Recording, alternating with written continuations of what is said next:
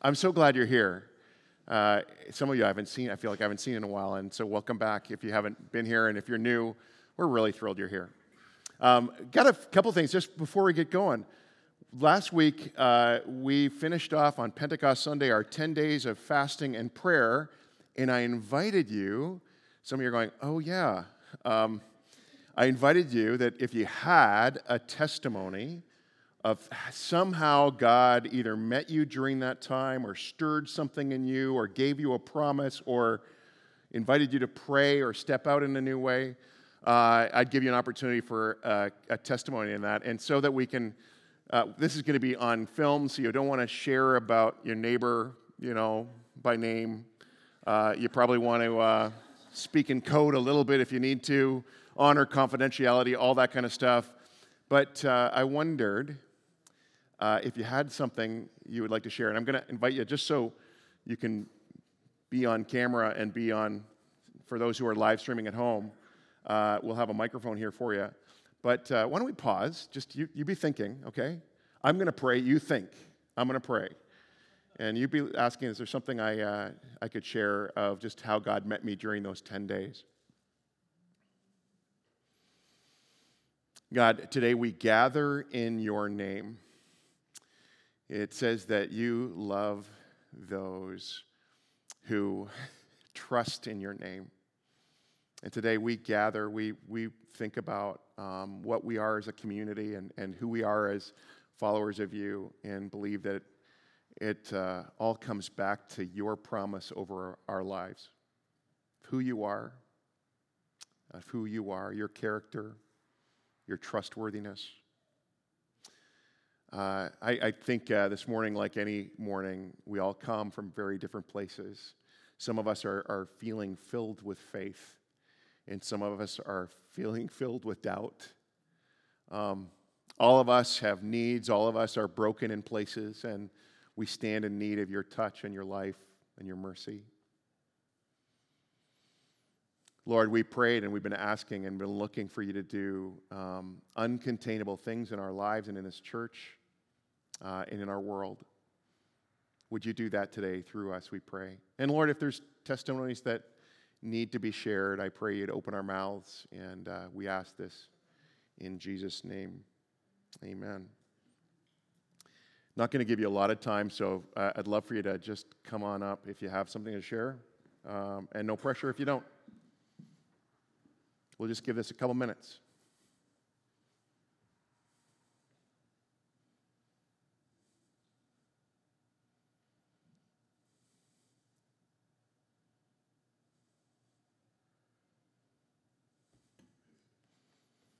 Okay, I think you can stand right there. Let's look at the camera. Just right up there. Just look at those guys. I totally forgot that we were doing this. So this is off the cuff. But I just want to praise God, as most of you have been praying for me, and I thank you for that, because God answers prayer, and He has blessed me above and beyond. And I can't believe, after what I went through, that I have such the peace of God that passes all understanding, and the joy of the Lord. It's just wonderful, and I just can only say I hope the Lord blesses all of you with the peace and the joy that I have, because it's wonderful. Amen. Amen. Amen. That was worth waiting for. Anyone else?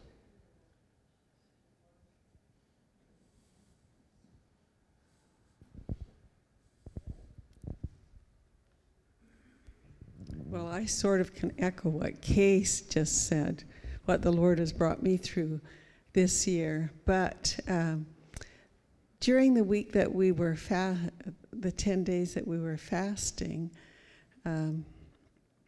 I decided that I would fast lunch, and I would fast no TV after 6 o'clock.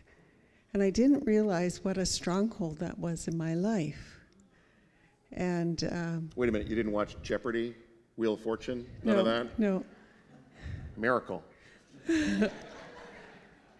And so I went to my den, which doesn't have any TV, and I often pray there. So I went to my den, and I opened up my Bible, and I started praying through the Psalms. Instead of just reading them, I started praying them. So, Lord, I thank you that you are my shepherd. I thank you that you lead me beside quiet waters, and you restore my soul. So I was filled with joy, like Kay said, filled with joy when, instead of just blobbing, wasting my time in front of the TV. So praise God. We give him all the honor and all the glory. Amen. Amen.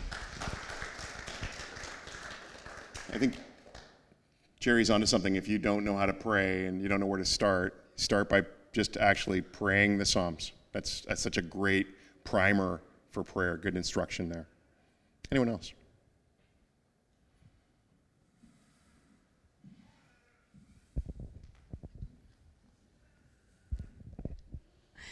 Well, like Jerry, I decided to fast from television.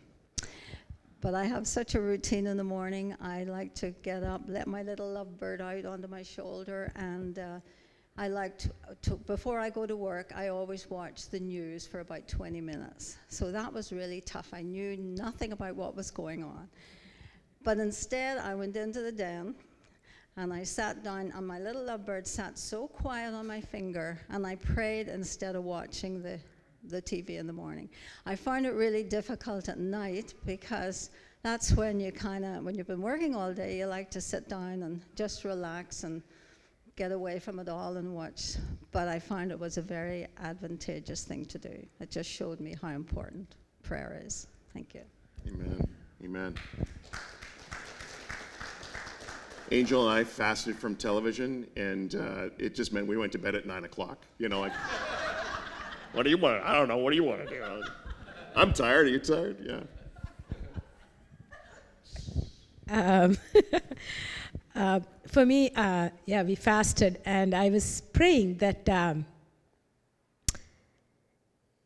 God would give me courage to do some of the things that He wants me to do.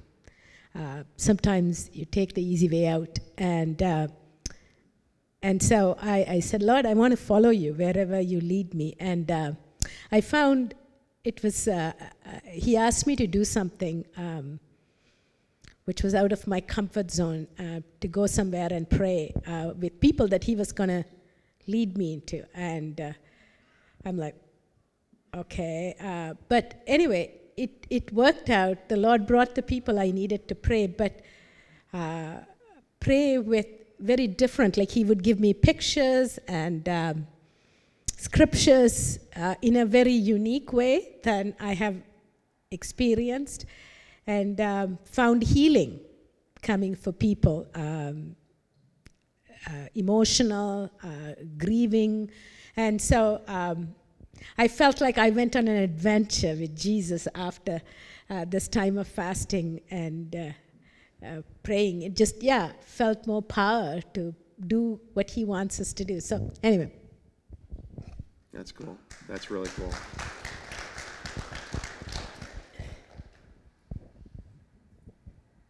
Anyone else?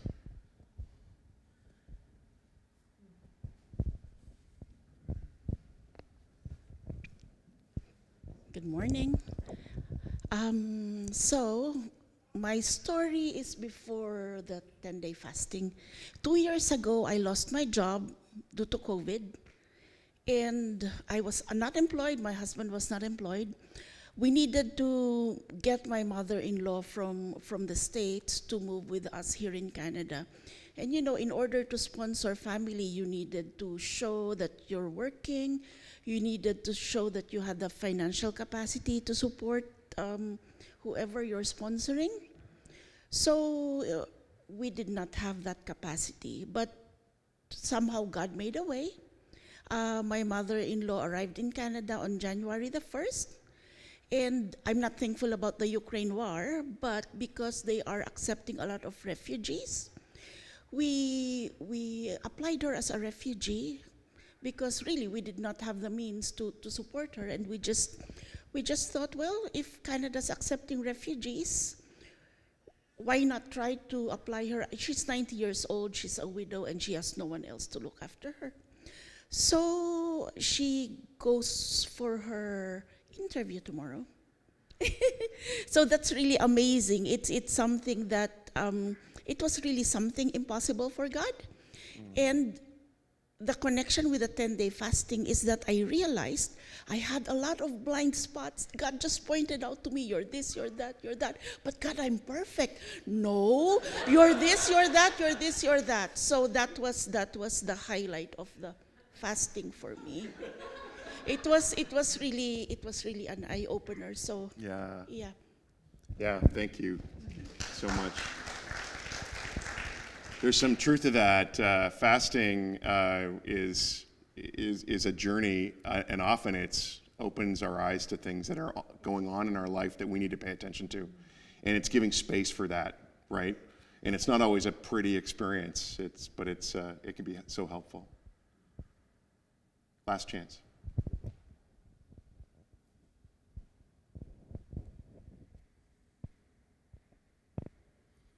Well, one of the things God, I've been on a journey as a pastor these last weeks, and in the 10 days of prayer, one of the things God reminded me of, because we're in this building with a mission program, and I have this temptation that I want to carry the church on my shoulders, like somehow that, and it can be it's quite a vulnerable place for me, and it can be quite a burden. And it's like I love being a pastor. As I'm going to share a little later, I've been a pastor here at Hillside for 24 years, and most of the time I love it.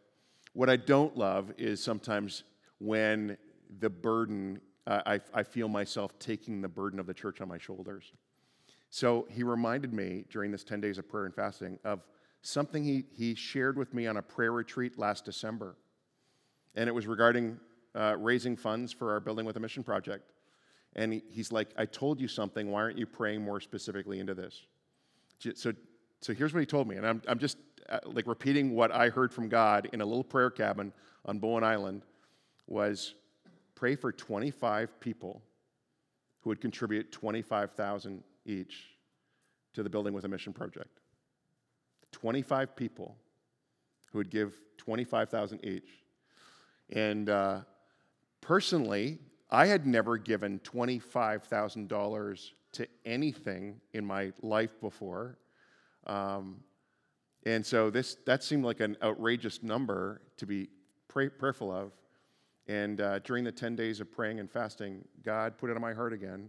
Pray that God would raise up 25 people who would actually somehow, by hook or by crook, find $25,000. And I actually... to give. Hook or by crook? Yeah, did I just suggest that you steal, rob the government, lie? So no hook, no crook. Honestly and generously. After the service, there's police outside waiting for Durwin for inciting crime. And I actually did the math. So I actually am not that quick with math. And so I sat there and go, 25 by 25 is 625,000. And so I said to the Lord, I think it's going to be more than 625. You know our budget's $1 million. So I'm praying for 3 others that would contribute $100,000 each. So there might be those in our mix. And let me just say this before it sounds like I'm on a fundraising appeal right in this moment. This is a faith journey for us. And I think for some of us, it actually is going to mean stretching and doing something unprecedented that we've never done before.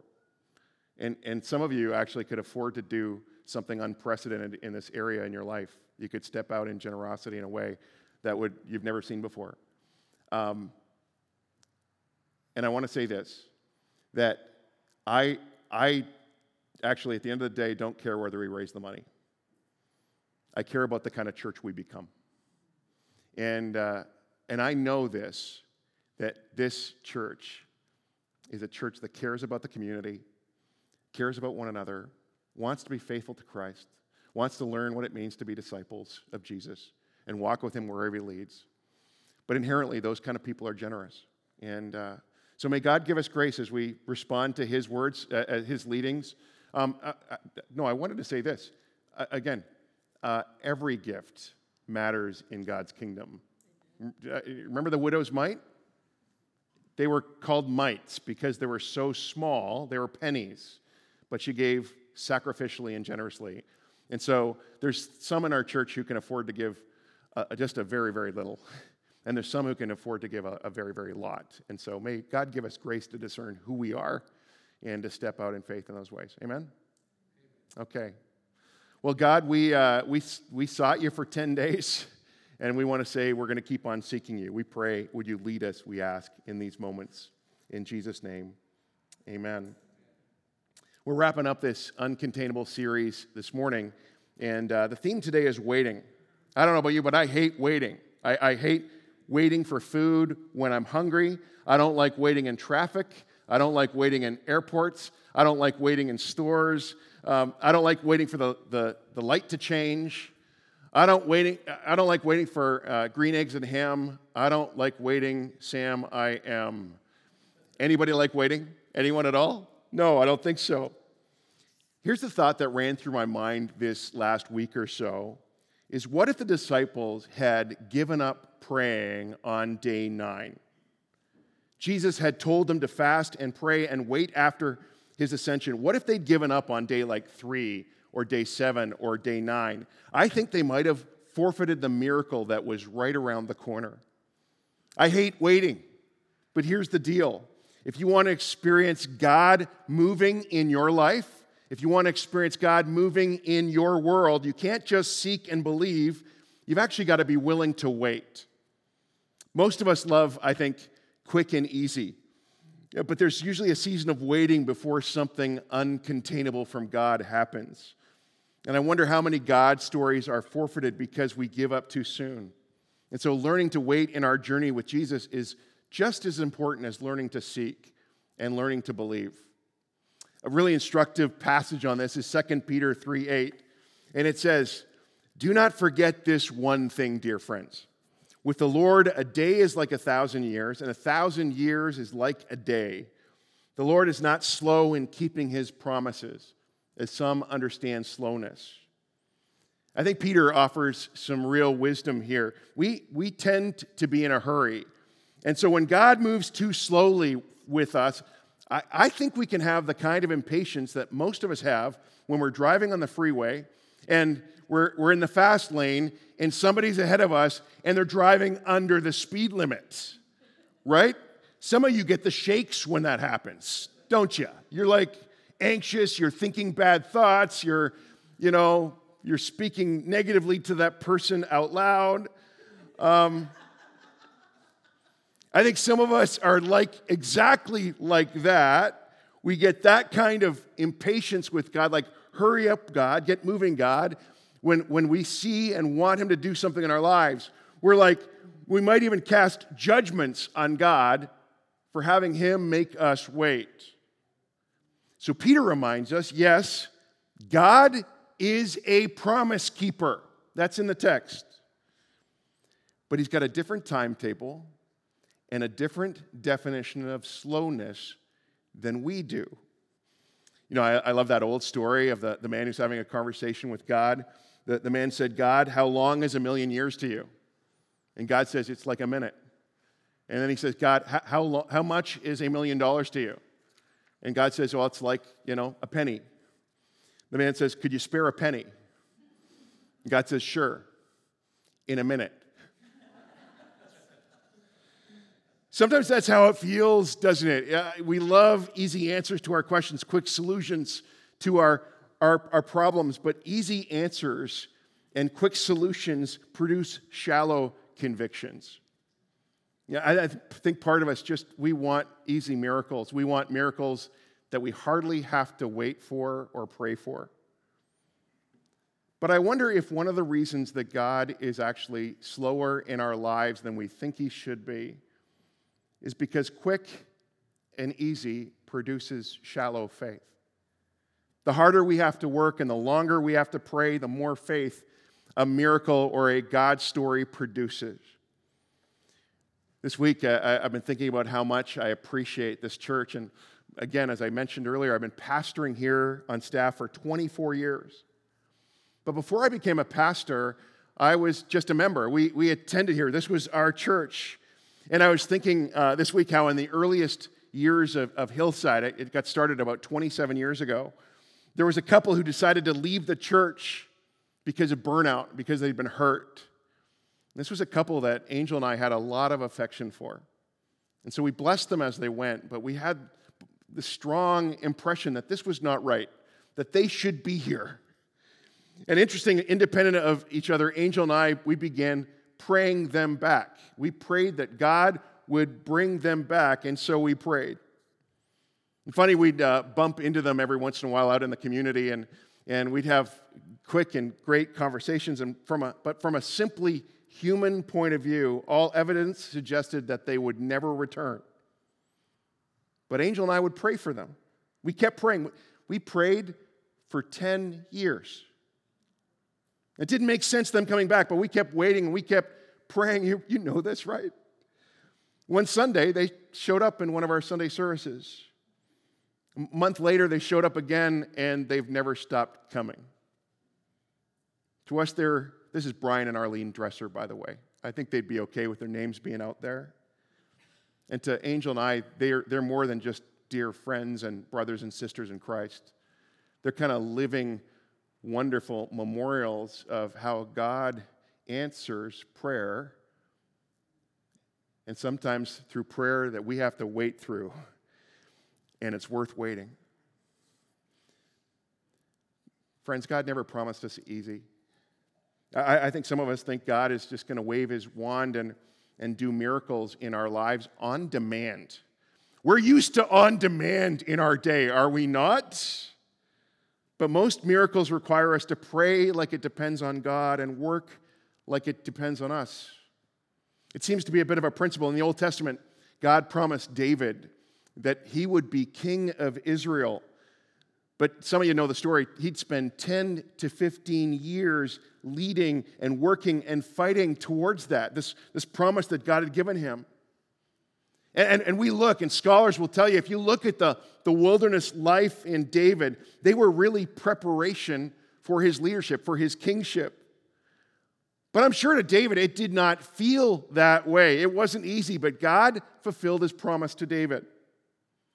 By the way, just an aside, I've seen this time and time again, and I've told you many times, what God does in us while we wait is often actually more important than what we're waiting for. You know that? What God does in you while you're waiting is often a greater thing, a greater miracle than the miracle you're looking for. If we think it's going to be easy, we'll get discouraged. When God promised the Israelites the promised land, they had to work for it. They had to occupy the land. They had to plow it, to plant it, to harvest it, defend it. I think some of us expect miracles to just materialize, but we've got to pray like it depends on God and work like it depends on us. Deuteronomy 8:7 talks about what it would be like in the promised land.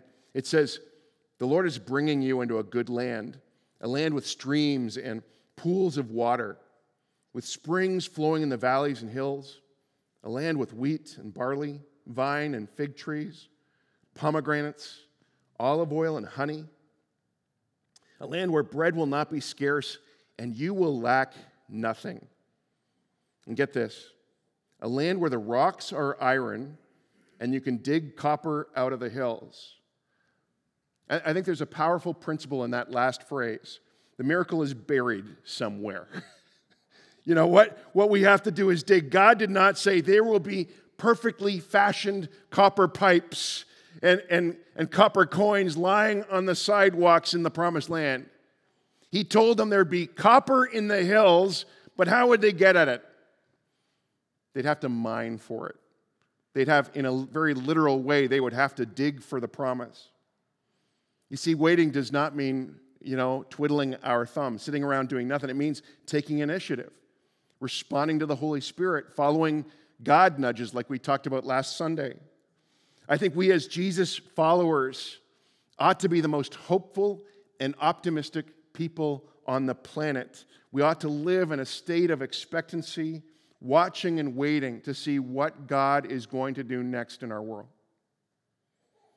So in Luke 2, there's two white-haired heroes I've grown to love, Simeon and Anna. And they're mature, maybe they're even elderly. They'd probably leaned on canes to support themselves physically, but they were young at heart. And Luke 2:25 says this about Simeon. Now there's a man in Jerusalem called Simeon who was righteous and devout. He was waiting for the consolation of Israel, and the Holy Spirit was upon him. It had been revealed to him by the Holy Spirit that he wouldn't die before he had seen the Lord's Christ. Moved by the Spirit, he went into the temple courts. And when the parents brought the child Jesus to do for him what the custom of the law required, Simeon took the boy in his arms and praising God, saying, Sovereign Lord, as you have promised, you made it now dismiss your servant in peace, for my eyes have seen your salvation. Notice that second line. He was waiting. Waiting means to wait with patience and confidence. It's living with a sense of expectancy. That's what God's called us to do, and it's only possible as we focus on the promises of God. That's really what Simeon and Anna were doing. They had a promise from God of a coming Messiah, and they prayed and held on to that promise for years. I actually don't know if they were patient waiters or not, right? But it's certainly not the impression that we get. But in the end, they were not disappointed. All of Israel waited centuries for the Messiah to come, and at the appointed time, when it was the right time to God, God sent Jesus, the Messiah. I don't know about you, but I get discouraged when things don't happen according to my timeline. You know what I found? When I'm discouraged, it's usually because I've zoomed in on something in my life I don't like. You know, I have an off day as a pastor or an off day as a husband, and I zoom in on it, and I feel like a failure because I was impatient.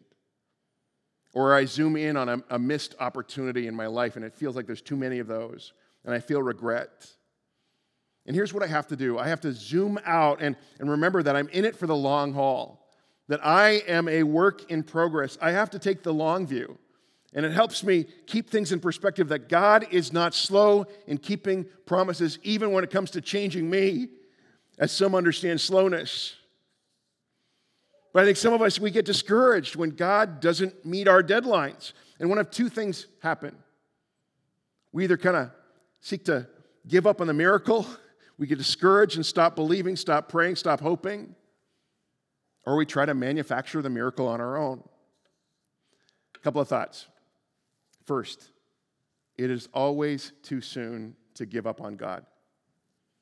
If we keep seeking and believing and waiting, God will come through. I want to just look for a couple minutes at 2 Kings chapter 5. And if you have a Bible, you can turn there. But 2 Kings chapter 5, Naaman was the commander of the army of King Aram. And 2 Kings 5:1 says, he was a valiant soldier, but he had leprosy. He had this severe skin disease. To make a long story short, the king of Aram sent him to Elisha, who was an Israelite, a prophet of God, and known as a healer. In 2 Kings 5, verse 9 reads, so Naaman went with his horses and chariots and stopped at the door of Elisha's house. Elisha sent a messenger to say to him, go wash yourself 7 times in the Jordan, and your flesh will be restored, and you'll be cleansed. But Naaman went away angry and said, I thought he would surely come out to me and stand and call on the name of the Lord his God to wave his hand over the spot and cure me of my leprosy. Are not the rivers of Damascus better than all the waters of Israel? Couldn't I wash in them and be cleansed? So he went off. He turned and went off in a rage. I think it's so easy to fall in this kind of trap that Naaman fell into. We want the miracle to happen when we want the miracle to happen. And how? We develop very, I think, specific expectations of how we think God should do what he's going to do. And when it doesn't happen, it doesn't happen how we want or when we want, we get frustrated. And this is exactly what happens to Naaman in this passage. He says, I thought he would surely come out to me and stand and call on the name of the Lord his God, wave his hand over the spot, and cure me of my leprosy. Again, this is a lesson on not giving up too soon. Naaman is convinced by his servants to actually do what Elisha's asked him to do, to really humble himself and to go and dip in the Jordan River 7 times. And Naaman finally relents, and he actually did what Elisha told him to do, and he's healed. He dips himself 7 times in the Jordan River. After a 3-year drought, Elijah, prayed for rain 7 times before a cloud appeared on the horizon. The Israelites had to march around the city of Jericho 7 times before the walls came down. And here's what I wonder. What if Naaman had only dipped himself in the water 6 times? What if Elijah had only prayed to the Lord 6 times?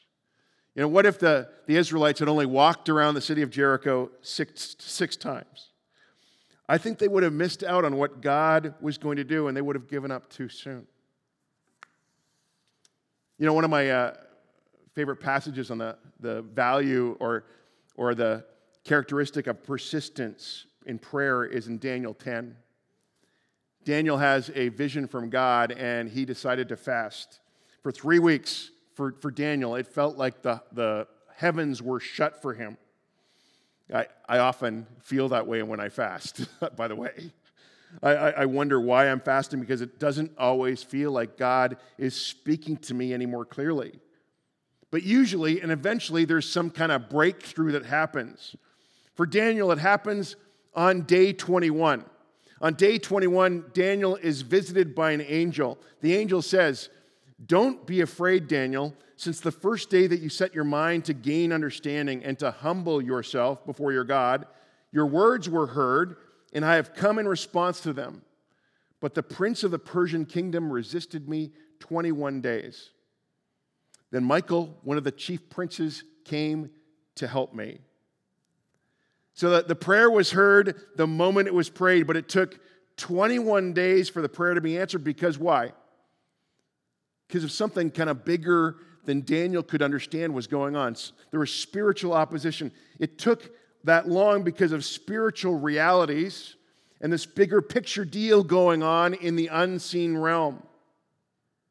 And sometimes, do you remember the theme of Revelation? The theme of the book of Revelation is you could sum it up like this. There's more going on than meets the eye. Things are not entirely as they seem. But for Daniel, for 20 days, there's no understanding. And Daniel might have thought that all his fasting was accomplishing nothing but hunger pains, right? But Daniel 10:14 says, "Now I have come to explain to you what will happen to your people in the future, for the vision concerns a time yet to come." It took 20 days for Daniel to get clarity. We want clarity now, but sometimes we have to wait for the vision to make sense. Sometimes we have to wait for the promise to be fulfilled. Sometimes we have to wait for the miracle to happen. So the first mistake is giving up. We quit praying on day 9. The second mistake is quitting too soon and trying to manufacture the miracle. I'll just briefly mention this, but the classic example of this is to do what Abraham did when it seems like God was taking too long in providing a son for him. Instead of waiting on God, Abraham takes matters into his own hands and sleeps with his Sarah's handmaiden named Hagar. And that attempt to manufacture the miracle causes far more problems than it solves. And I got to tell you, my quick confession here is that I've seen this in my life and in my leadership. There's these amazing moments in my ministry and in my life where I actually follow God's nudges and I do what he says.